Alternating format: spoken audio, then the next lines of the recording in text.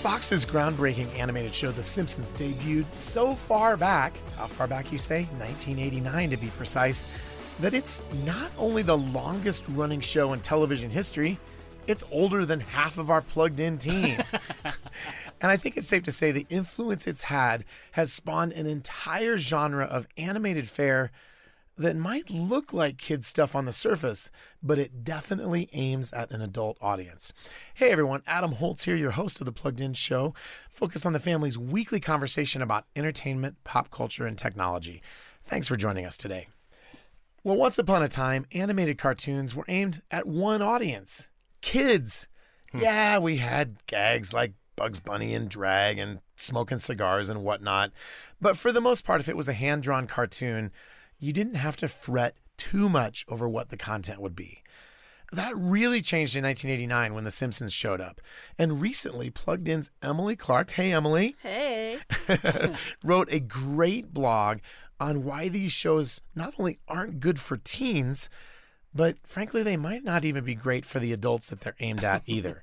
So today we're going to talk about the subversive appeal of these shows. And I think that's definitely an element here that we're going to want to kick around, as well as why we might want to reconsider what place they have in our family's media consumption diet. And in our second segment, Bob Hoos has had the privilege of seeing Top Gun Maverick, which seems like it's been delayed for like 8 years now with COVID. And he's going to tell us what we need to know about a sequel 35 years in the making. And before we jump in, I'd also encourage you to follow the Plugged In Show wherever you get your podcast. Leave a comment, leave a review, leave a like. We would love to hear what you're thinking about our conversations this week. And speaking of that today, I am joined by Emily Clark, Paul Acey, and Bob Hoos. Hey, everyone. hey. Good morning. All right. Well, let's get ready to talk TV, and we're going to talk about some problems with a particular genre. And I thought before we jump into that and dive into a philosophical and maybe even theological conversation about edgy animated programming, let's start at a little kinder, gentler place. I want to revisit our hopefully more innocent collective past. What was your favorite cartoon growing up and why? Well, I'll start it out. It was Bugs Bunny. Bugs Bunny. Which was somewhat subversive for the age anyway. Yeah. But, you mentioned some of the things. I loved it. There was something about a Bugs Bunny cartoon that just tickled my fancy. Loved them. Okay. It's interesting as we dive into this conversation. What Bob just said is really interesting because you think about Bugs Bunny, you think about some of the classic cartoons from days gone by. They were actually intended for adults. They were these clips that ran before regular old movies. So now you're contradicting what I said in the intro. That's exactly what I'm saying. I love that about you. You can't just let it go. Go ahead, Paul. But you're right. It was a more innocent time, and they were meant for all audiences, right? My favorite was actually Tom and Jerry. I would get home from school and they would have this Tom and Jerry half-hour special. And it was the first time that I really realized that old stuff could be way better than the new stuff because some of those classic 1950s Tom and Jerry little shows were so much better than the stuff that they made in the 1970s. And you could see the quality They couldn't be crude back then. Right. They had to really work for their humor. Emily? Yeah, so mine was actually Arthur, which came out in 1996. And that was my favorite show. I would wake up on Saturday mornings and I would run out to the living room, and that was the show that I wanted to turn on. It was the only thing I wanted to watch. And unfortunately, as the years have gone on, it's become a lot more controversial. Yeah.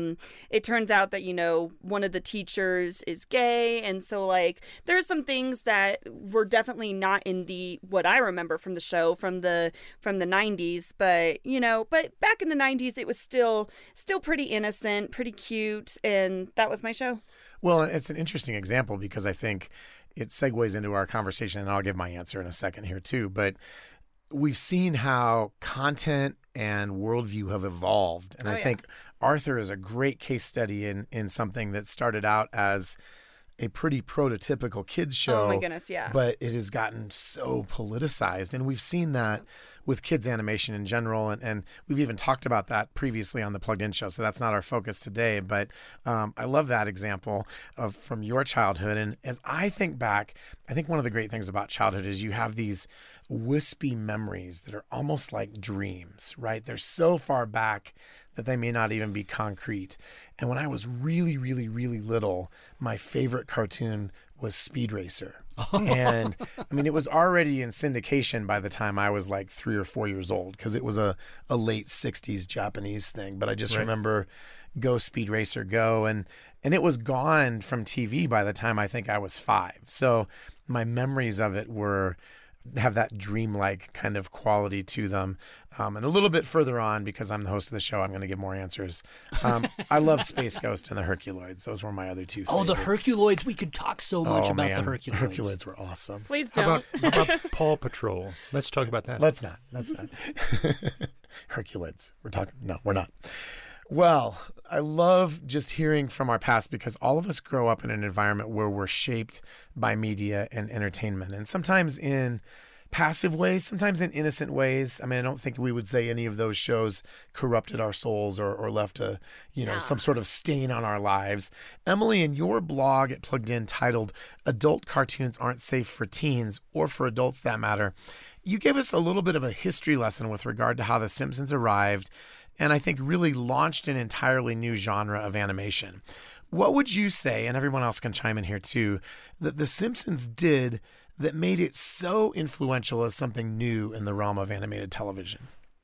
Well, I'm actually just going to take a quote directly from Paul, who wrote our review for it on the site. And it's that The Simpsons was the family no one wanted to be, but secretly wanted to visit, if only for a vacation from themselves. And I think that's what it is. It pokes fun at the American family. It pokes fun at all of the things like the sibling rivalries, the parent-child dynamics, the husband-wife dynamics. It satirizes all of those things, and I don't know, it just kind of makes you feel better about your own situation sometimes, I think. And that's, one of the things about cartoons is just that you don't have to worry about actors aging at all. They are timeless. You can draw them through the aging process, but chances are, if they've drawn a character, how old is Bart Simpson? He should be like 50 now. He should be, but he's not. He's still a kid. And so it's like, and that's something that they can continue forever. So they can continue with these bits and these characters without having to actually mature them at all. Yeah. And they've been that way ever since. Actually, they showed up for the first time on the Tracy Ullman Show, which was a comedy show way back when. Right. And it was actually just little skits featuring this new idea of The Simpsons. And then once they became their own show, they sort of combined all these little skits into these stories about family. It's fun. A little bit of trivia for you. The Plugged In team actually got its start indirectly from The Simpsons. The very first issue of What We Were back then, Parental Guidance, had a cover story on The Simpsons. And of course, we disliked it a whole bunch. Why did we dislike it? Let's rewind the clock, because I think that's important. You bet, because right now I think The Simpsons is seen as sort of this almost nostalgic look. Yeah. Right? It feels, in our modern eyes, a little bit innocent. But when it started out, it was anything but. And the show hasn't changed, but the culture has. Right. And you had Bart Simpson, who was talking back to his parents. They would fight all the time. You had all these... Homer was like the ultimate doofus. Exactly. It was really seen by many at the time as sort of this harbinger of the death of American culture in some ways. I think that you saw some elements that a lot of people were very, very concerned about. And including us at the time. Yeah, and it's kind of interesting because in a way those feel a little bit overblown, and yet in a way, as Emily talked about in her blog, there could be a lot of truth to it too. Well, and it seems like one of the things, two of the elements that the show introduced were a crassness. Like there was bathroom humor, there was some mild language, there was attitude, and there was a cynicism. Like, we're coming out of the 80s, which is sort of the age of Family Ties and the Cosby Show, and it almost felt like a precursor to the kind of cynicism and sarcasm that we would get in the 1990s. And I think those were the elements that felt in that cultural moment, combined with the disrespect and the sort of mildly to moderately dysfunctional family dynamics. It felt like, holy cow, is this the end of Western civilization? Right. It felt transgressive. But see, we have to go back, I believe, to the basics of what makes something funny. And it really, to a large extent, funny is based on surprise, incongruity, things that happen or where you're flying against the norm. I mean, those are the things that make people chuckle or laugh. But as our society grows more and more coarse, then those things have to be cruder and cruder. Right. That's why we're talking about The Simpsons, because The Simpsons actually have stayed pretty much the same all the way it hasn't through changed all the much years. worldview-wise. But we've gotten shows like South Park or whatever that have gotten so much nastier, and we look at it from our society and think, boy, things are really falling apart. But in a way, it's like the chicken or the egg question. So which got worse? Was it the humor that made our society coarser, or was it the coarsening of our society that makes our humor cruder? Man, I think that's a great question and a great observation. And I want to circle back to something Paul said. I mean, I think the crazy paradox about The Simpsons was that when it launched, it sort of felt like, man, the foundations are cracking. And now we look at it as an example almost of, oh, look, a nice intact family that loves each other. Like, it goes to church. It has it's gone from being, on the edgy end of the spectrum to really culturally conservative. But, Bob, moving along with what you were talking about, I think it really did unleash this coarseness, and we got sort of a race to the bottom in terms of how can we make things even nastier to get people's attention. So what are some of the other shows that maybe The Simpsons helped spawn that have increasingly gotten more and more problematic? Well, Bob already mentioned South Park, which that one I have a personal abhorrence for. Just teenage boys who were obsessed with that show, who rode my bus when I was in middle school. They were just the worst. And so I will just always, forever, just condemn that show. I hate it. Hate it. How do you really feel? But at the same time, the interesting thing about South Park is how innocent it looks. Right. Oh, yeah. You've got these characters that look so innocent, and I think that oftentimes that drives parents to say, oh, yeah, you can watch that. I think that's what actually happens is that, I think I remember hearing or reading about a story where someone bought like the South Park video game for their child because of those characters you just described. And then they got home and it's got like, the F word flying around and like really, really graphic like conversations happening. And they were like, oh my goodness, what have I done? They definitely forgot to check the rating on that game. So some other shows that come to mind, Futurama, American Dad, Disenchantment, Archer, BoJack Horseman, Big Mouth, Family Guy. And then there's like some like Bob's Burgers and Central Park, which I don't know. Sometimes it feels like those ones are like a little bit better, but then at other times it feels like, they're just as bad. It just kind of depends on your point of view. Well, and Paul, you've been kind of our main TV guru for these many years as these shows have emerged. What's your perspective on the trajectory that we have seen with these kinds of shows that Emily has mentioned? I think that Emily is exactly right. I think that there is a downward trajectory, generally speaking.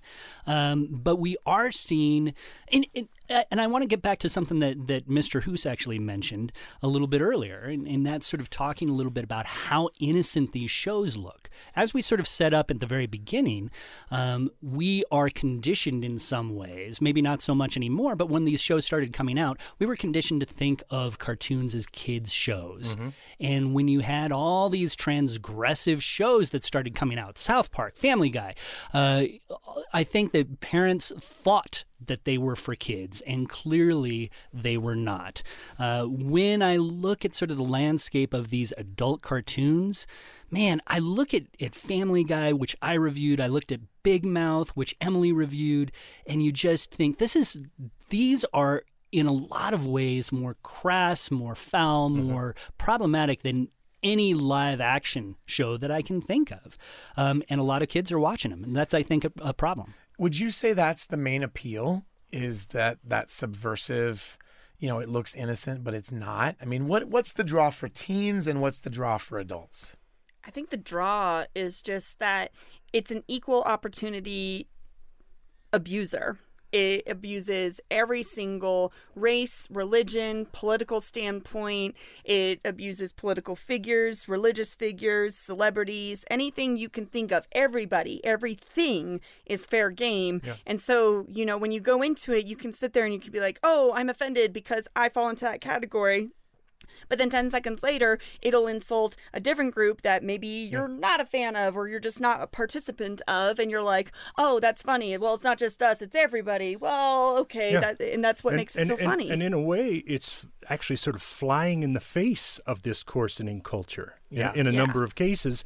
And I think that might be part of the appeal. We live in a world that is so locked down with these PC values. Yep. And so if you watch something that's truly just nasty to everyone, then that can have its own kind of appeal. Well, and I think South Park has definitely been maybe the example of they have been unafraid to go after virtually anybody and really flying in the face of that PC culture. And I think that there's the temptation to say, is that a good thing? I mean, some people have even characterized it as a fundamentally conservative kind of show. But that opens up all sorts of other questions about, we're getting this cultural commentary, but there's all this other stuff too. One of the other things that I don't think we can overlook in this conversation is a lot of these shows are actually pretty funny. I mean, there's some quality. So they're not badly crafted. Right, exactly. And you do have, Emily and I could rattle off a bunch of shows that we don't find funny at all. Yes, but you do have within The Simpsons, within Bob's Burgers, within even South Park, you have some interesting cultural commentary that for whatever reason, I think animation allows you to reach into places and deal with issues and poke fun at things that live action just doesn't. I completely agree. You can, because it's not live action, it's a good thing as for everything that Paul just said. It allows you to make jokes and it is these are well-crafted shows. There are jokes in there that are genuinely funny, but it's also kind of a double-edged sword because when you flip it over, it's also part of the problem. You can get away with things in animation and that you can't get away with in live action. And I'm particularly thinking of Big Mouth. There are some things that are animated in that show where I'm just like, it's just wrong on so many levels, where you're just sitting there and you're like, this is not a show that any teenager, and honestly, most adults either, should be watching. This is bad. And I want to throw in one comment because you guys both have said well crafted.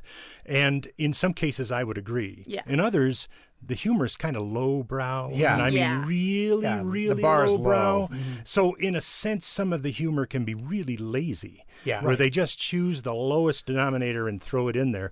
But I also want to say one other thing in terms of on the positive side. I don't know if we can lump them all together. Right. Okay. Because like South Park, for example, and Big Mouth, man, those are terrible shows.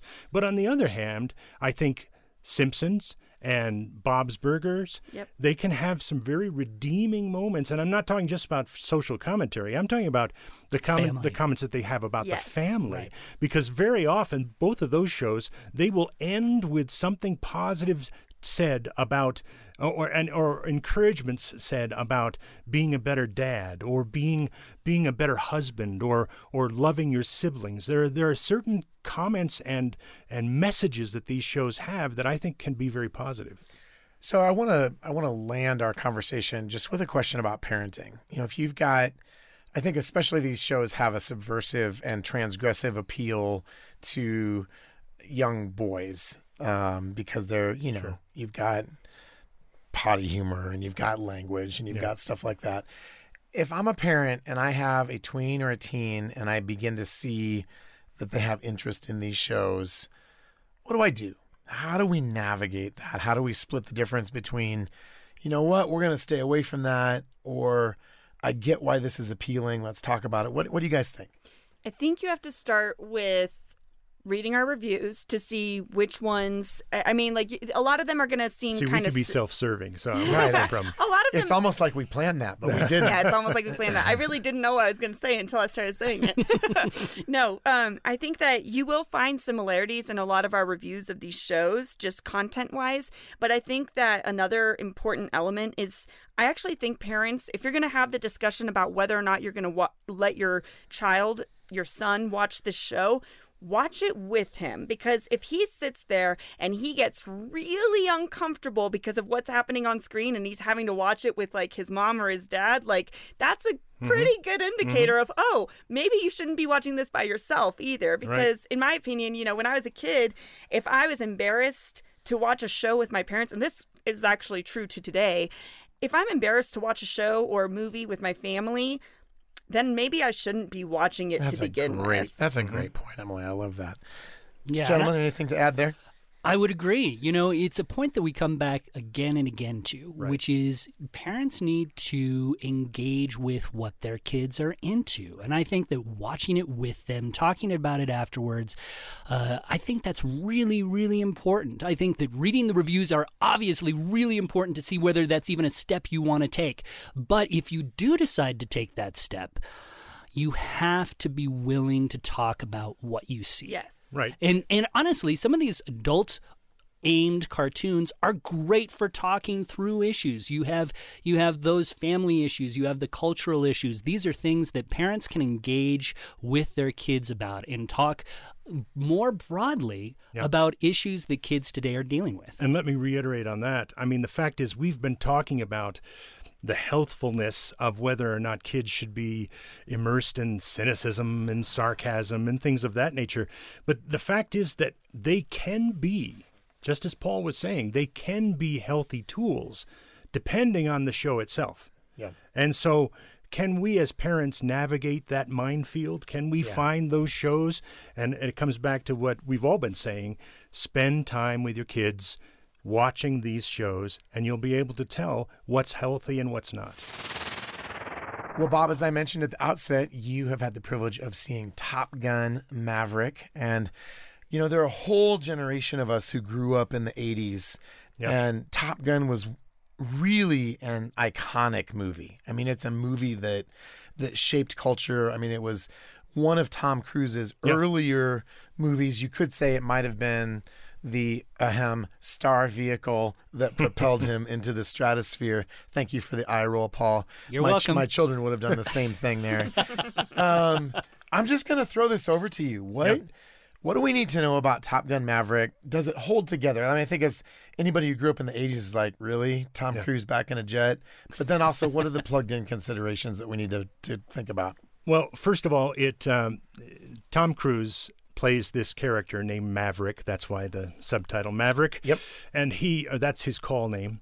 And he's been going great in terms of being awarded all these medals and being just this decorated Navy. So he hasn't just ridden a motorcycle for the last 30 years. No, but Okay. you might think so. But he's definitely still riding the motorcycle. But he's a decorated hero of sorts.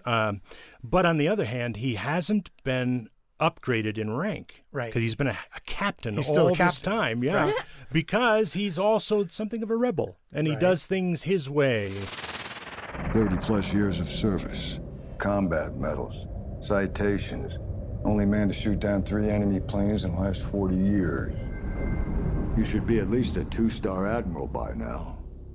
Yet here you are, captain. Why is that? It's one of life's mysteries, sir.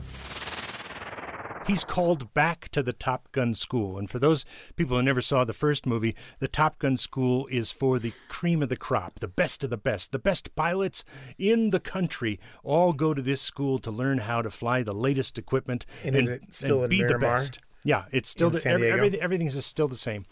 Anyway, he's called back in because there's a special mission that they want to train the Top Gun pilots for that's of utmost importance, and it has to be done in 3 weeks, and they're going to give it to him just because he has this crazy attitude about getting in there and getting the job done and figuring out how to do it. But on the other hand, there are so many people that just want him out. And that's sort of another part of it. This could be his last mission. No. Oh, no. So in terms of the film itself, it is, I've got to say, I was impressed. It is almost... And you're not an easy audience. No, not at all. Especially when I've got a pad in my hand. Right?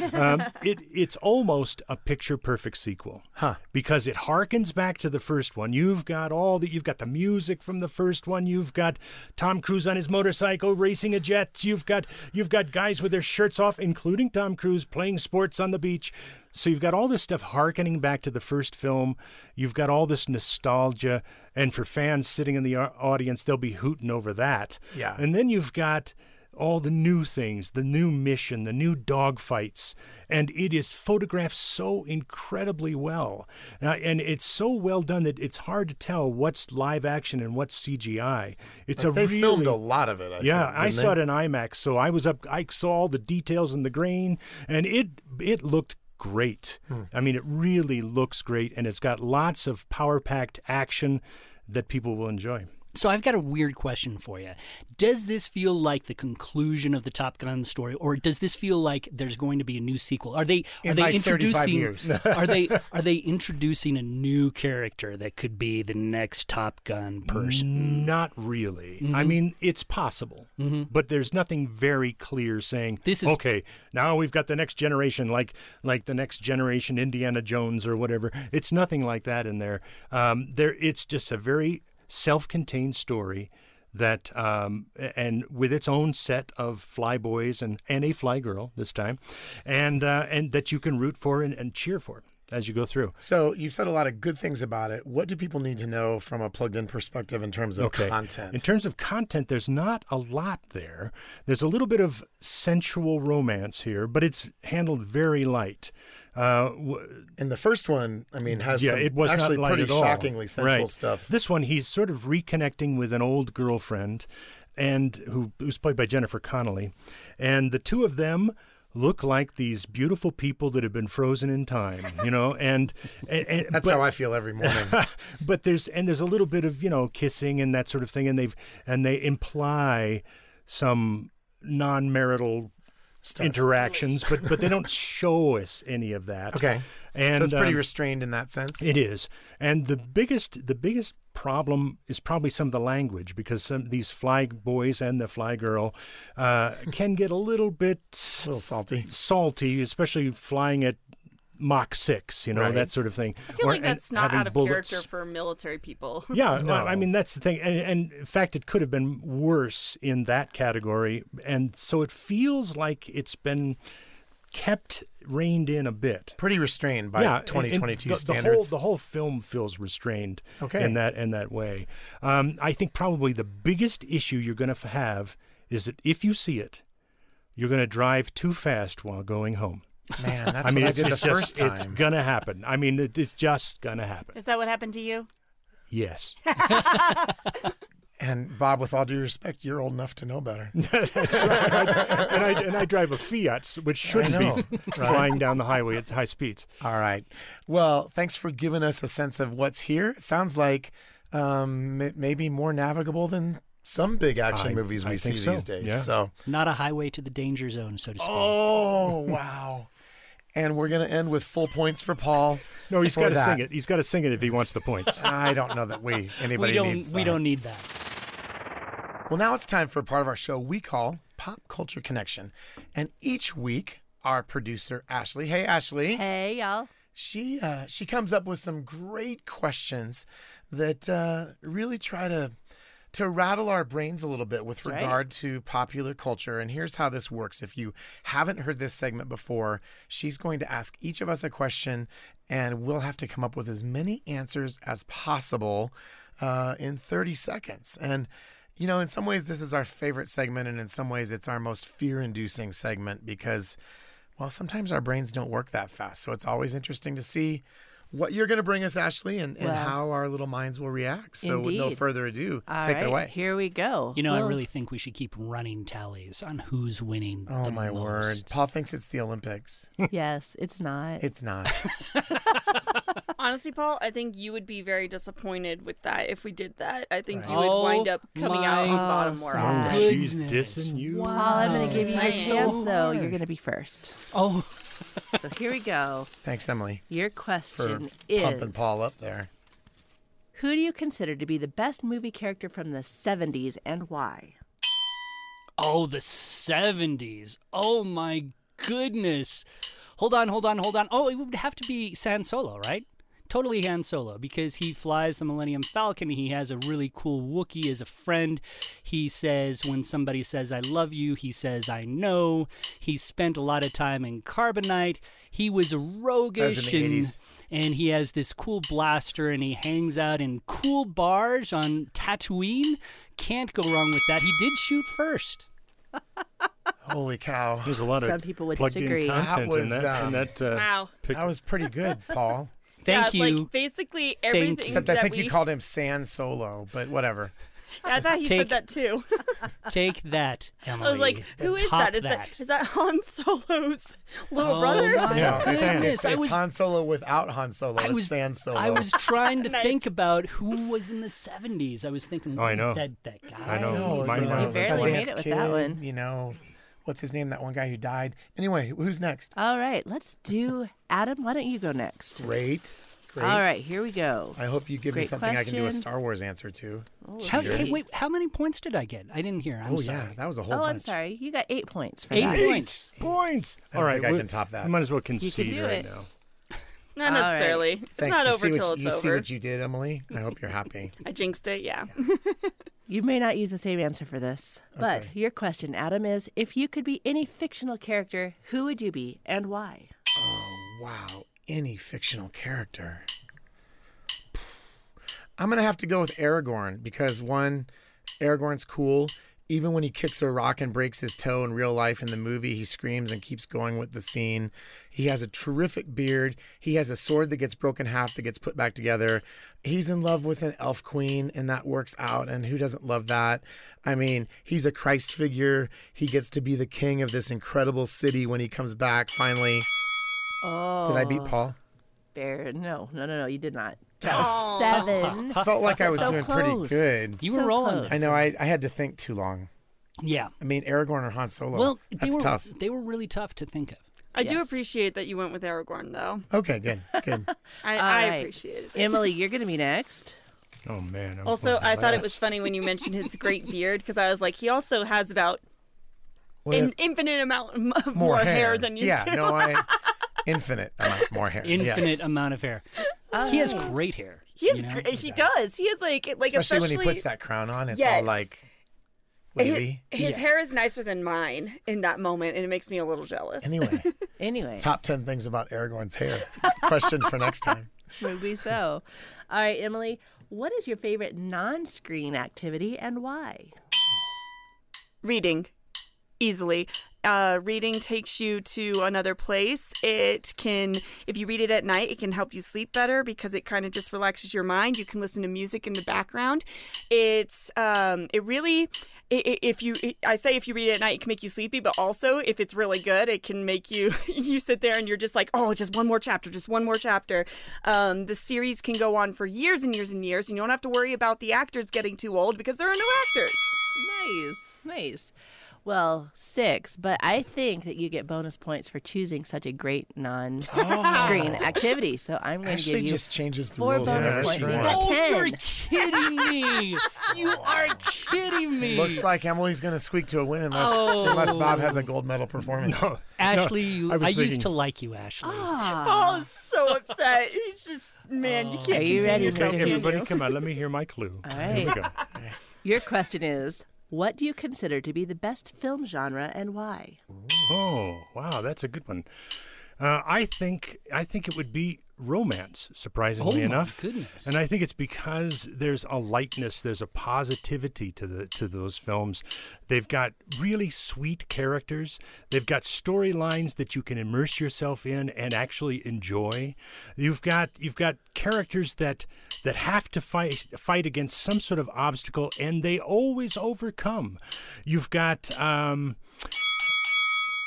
That was Bob, who knew you awesome. were such a big softie? well, This whole time you had me fooled. I thought you were going to say horror.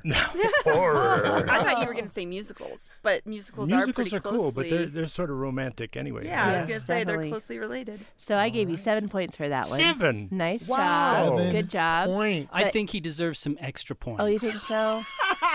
Emily's going to be our clear winner let this the week. bitterness go, Paul. It's going to rot your soul.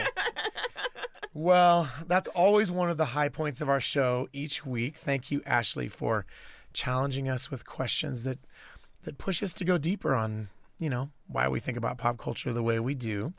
And we want to thank you for spending some time with us today at the Plugged In Show. What did you think about our conversation about how animated shows aimed at adults maybe have some problems that we really need to wrestle with? Let us know on Facebook or Instagram, or shoot us an email at team@thepluggedinshow.com. We would love to hear from you. And we'd also like to say thank you for being a Plugged In Show listener. And so today, for a gift of any amount, we'll send you a copy of Jonathan McKee's book, Parenting Generation Screen, Guiding Your Kids to Be Wise in a Digital World. You'll find a link to order that book in the episode notes for today's show, as well as on the Plugged In blog entry for our conversation this week. Or just give us a call at 800-A-FAMILY. Thanks again for spending some time with us this week, and we look forward to connecting with you again next week on another episode of The Plugged In Show.